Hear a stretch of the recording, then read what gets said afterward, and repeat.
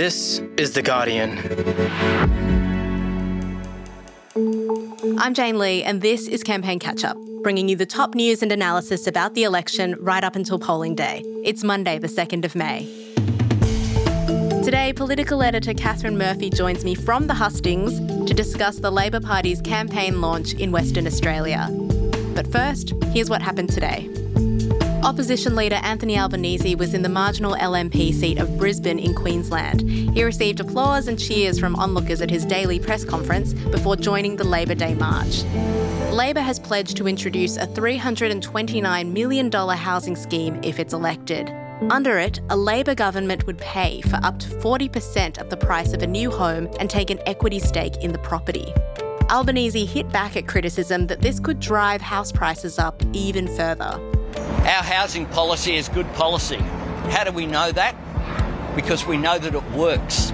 In Western Australia, they've had a very similar plan now for 30 years. What it's done is enable people to get into housing who wouldn't otherwise get there.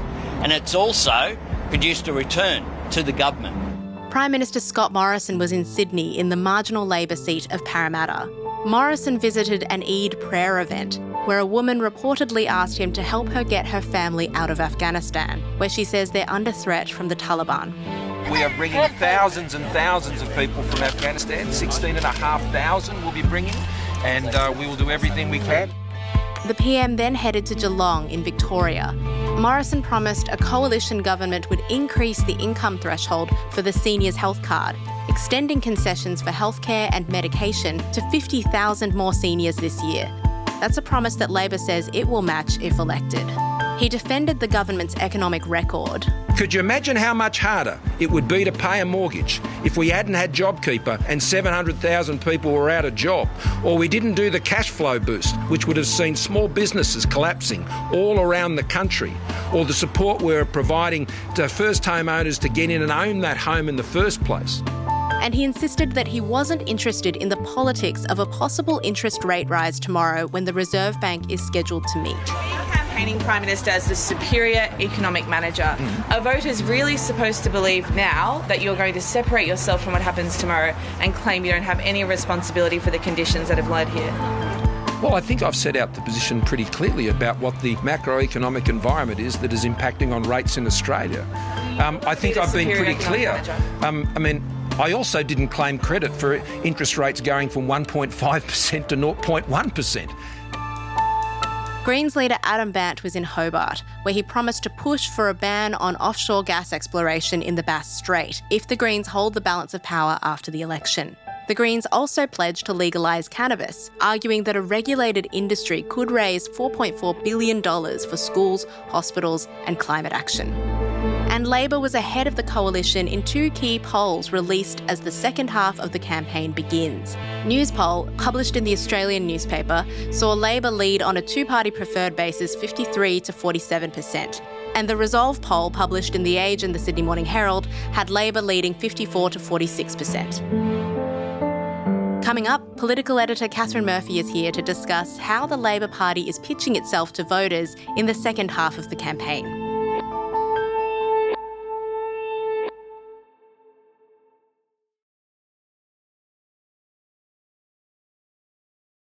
Hi, Murph. Hi, Jane. How's sunny Brisbane?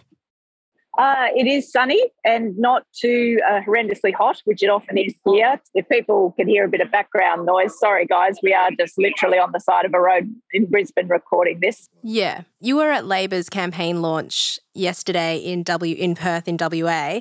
First of all, maybe we should cover off why there's a campaign launch for Labor 3 weeks into the election campaign.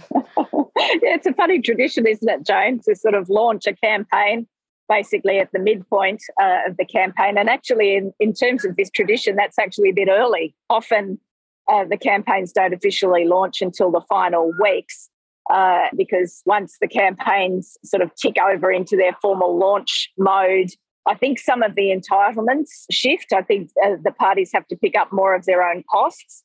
So basically, the campaign launches are pushed back in order to get over that transition, if that makes sense, from when they're a government and an opposition to when they're sort of two equal parties contesting for the prime ministership at a particular date, right?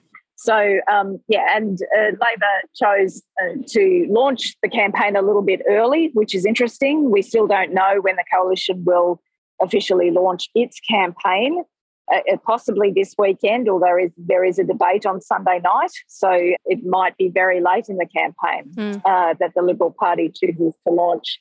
Obviously, Labor's campaign launch was in Perth, and Albanese made a big point to say this is the first time a campaign has been launched in the West ever. How important is WA to Labor's fortunes, particularly given the popularity of Premier Mark McGowan right now? Now, Labor chose Western Australia as the destination for the campaign launch because it is the bedrock of Labor's pathway to victory. Labor hopes to pick up, hopefully 2 seats in the state. Strategists hope 3 is an outside chance. And obviously, if that were the case, that puts Labor in a strong position as the sort of result flows from west to east, if that makes sense. It sort of makes it creates a credible set of circumstances where Labor could win government in its own right. You know, I suppose apart from expenses, it doesn't help to have a bit of an excuse for political theatre a few weeks out from people actually voting. Can you describe what it was like being at the launch? What was all of that theatrics like for you watching up close? Yeah, they always sort of pull on a bit of razzle-dazzle in the launches. We were in a very large football stadium. I think there were some good warm-up acts. Jason Clare is becoming some sort of tearaway sensation on the campaign trail, which is sort of a development none of us saw coming. Mark McGowan, the Labor Premier in Western Australia, played a starring cameo. He anointed Anthony Albanese as the next Prime Minister of Australia, talked about their shared attributes, shared COVID infections, shared poodles. I confess, I hadn't, because I obviously see Mark McGowan from a fair distance, I hadn't realised the man has a sense of humour, but it would appear he does. And he was throwing down the gags on the stage in Perth on Sunday. Penny Wong, who's one of the strongest brands Labor has politically, obviously introduced her friend, Anthony Albanese. They do have a 30-year friendship, and it was quite an emotional handover from Penny Wong to Anthony Albanese to make his speech. And look, Anthony Albanese is not the world's, greatest orator. He's certainly no Barack Obama, is he? I mean, he doesn't have the beautiful velvety intonation. He doesn't have that X factor. But I think the way he spoke and the way he framed his own leadership, I think he wanted to model a type of leadership that was sort of less by brute force and more by listening and persuasion. Anthony Albanese is an interesting character because he just sort of, I think, tries to impart the fact that he's a decent person who would like the country to be in a better place than it is at the present time. Now, Labor announced a number of key policies yesterday that it's going to be spruiking from now until election day, ranging from electric cars and medicine to manufacturing and housing. Yep. What would you say was the strongest one? Oh, I think the housing policy was designed to be the centrepiece of the official campaign launch on Sunday. This is this 300-odd million program where the government would take an equity stake in homes for low and middle income earners to basically get people out of renting and hopefully into some version of home ownership. I think that was the critical policy. Bear in mind, Jane, the sort of campaign timetable. Pre-poll voting starts early next week. And Labor, I think, wanted to have that housing policy out before the Reserve Bank raises interest rates, if that is in fact what happens, and before the opening of pre-poll voting. I think if we look at who the target audience was for Albanese's campaign launch speech, was certainly families on ordinary incomes. I think there was a big pitch there for women, and the polls tell us that there's a gender gap in voter approval of the two leaders. Women are far more likely to approve of Scott Morrison than they are of Anthony Albanese, and I think the Labor leader really spent a chunk of Sunday talking to women and also to Labor's traditional blue-collar base. There's a lot of rhetoric about making things in Australia, revving up sort of sovereign capability and manufacturing in this country. Those are resonant messages because both of the leaders, Anthony Albanese and Scott Morrison, are talking about them in their regular stump speech now out on the hustings. Obviously, Anthony Albanese spent a lot of time over the last 12 months sort of chipping away at Scott Morrison's character, of setting up an election which is a referendum on Morrison, his character and his performance. But in order to change a government, an opposition has to give voters a call to action. An opposition has to tell voters how it will be different and in relatively concrete ways. And again, that was the purpose of Sunday's launch. You're in Brisbane with Albanese now, Murph. How do you think Labor's positioned at this point? We're halfway through the campaign. And also, what needs to happen electorally for the party to win the election? Basically now, Jane, we sort of saw this acceleration start to happen over late last week and the weekend. It will be a sprint to the finish. I think in this May Day event we've just been in Brisbane, Anthony Albanese told, the sort of big crowd of unionists that were there sort of rallying for him, 19 days to go, I think he said. He told them that he needed Brisbane, which is where we are right now, to bring this contest home for Labor. And the reason he said that is that Labor could easily lose this election in Queensland. Courtesy of the 2019 election, the coalition has large electoral buffers in this state. It is possible that Labor could pick up not one seat, even with a substantial national swing against the government.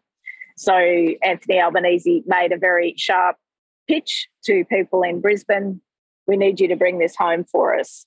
And I think that's probably, a pretty sort of specific diagnostic about where Labor has to pick up ground. We obviously know Scott Morrison is an incredibly disciplined and relentless campaigner. Liberal and National MPs suggest to me that the government's sort of political fortunes are holding up reasonably well in Queensland, particularly in the regions and outer suburbs. So that's the kind of the magic line, I guess, if Albanese can force a swing beyond the magic line, which is basically the border of Queensland. That's a big open question, I think, of the final weeks of the campaign. Thanks so much for your time, Murph. It's my pleasure, Jane. I better get back on the bus. You can hear it revving here beside us. Better run. All right, see you later. That's your campaign catch-up for today. For more political analysis, don't forget to subscribe to Catherine Murphy's podcast, Australian Politics. Our politics team will be on that show answering your questions about the election every Saturday during the campaign. Just search for Australian Politics wherever you're listening to this podcast. This episode was produced by Alison Chan and me, Jane Lee. The executive producers are Miles Martignoni and Gabrielle Jackson. Thanks for listening. See you tomorrow.